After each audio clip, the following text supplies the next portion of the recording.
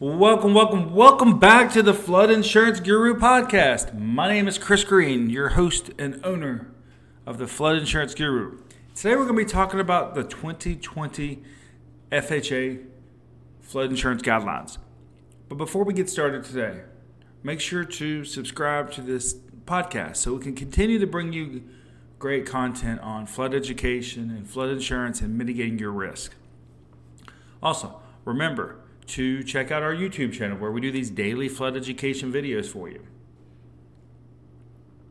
You can also give us a call, 205-451-4294, if you do have other flood education questions or flood insurance questions.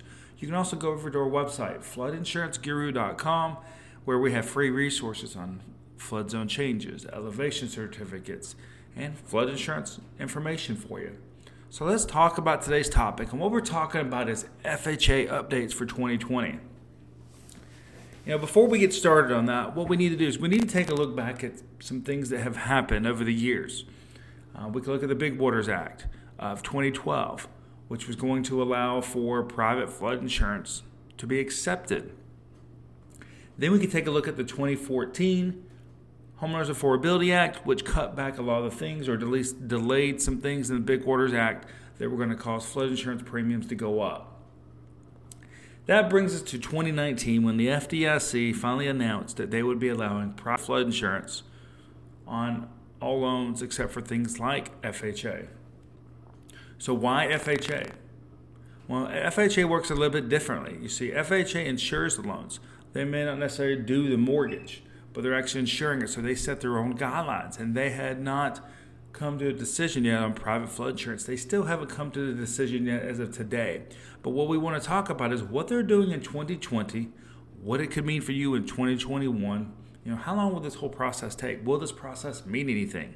That's what we're going to talk about today. So let's talk about the decision FHA has made in 2020. FHA on November 10th came out and announced that they were opening up their discussion period for 60 days to accept comments on basically whether they should allow private flood insurance or not.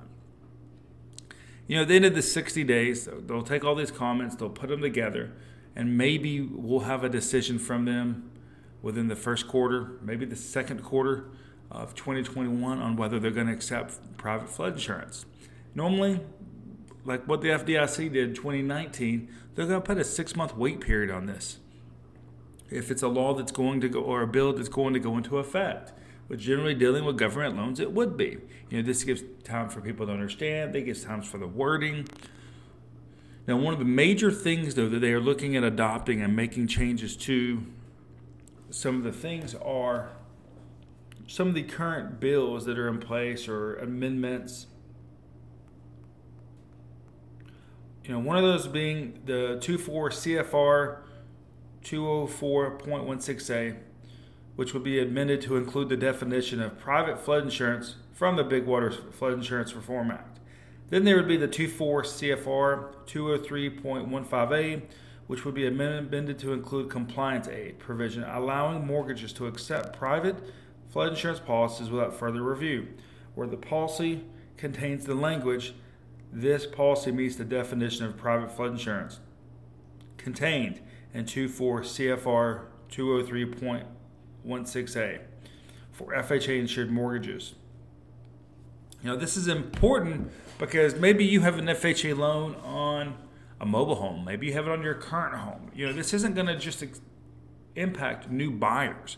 It's going to impact existing ones as well. What if your flood insurance right now is $4,000 a year because you have an FHA loan and you don't have a lot of options? Well, if they do decide to pass this and put this in place, what it could mean is at renewal, you could look at different options. Maybe you could get your premiums down 40%. What would that do for your pocket? So this decision could have a domino effect. It could have a big impact on FHA loans if they do decide to go through with this, which all these other loan types are accepting as well right now. So hopefully after the 60-day comment period, they will allow for this. So that's what we wanted to talk about today. Now, when it comes to these FHA loans, and you do have to have, FHA and FEMA flood insurance, remember that sometimes policy assumptions are available as well, which could be a great benefit if you're purchasing a house. So if you're doing an FHA loan, check out some of our other content on that, but also always ask if there's a current NFIP policy on a property when you're looking at purchasing it first, because it could end up saving you a lot of money. So that concludes today's podcast. I want to say thank you for tuning in to today's podcast on the 2020 FHA Private Flood Insurance Update. Remember, if you've got questions, make sure to visit our website, floodinsuranceguru.com. Remember, we're here to help you understand your flood risks, your flood insurance, and mitigating your property long term. My name is Chris Green, President and owner of the Flood Insurance Guru, and I want to say thank you for tuning in to today's podcast.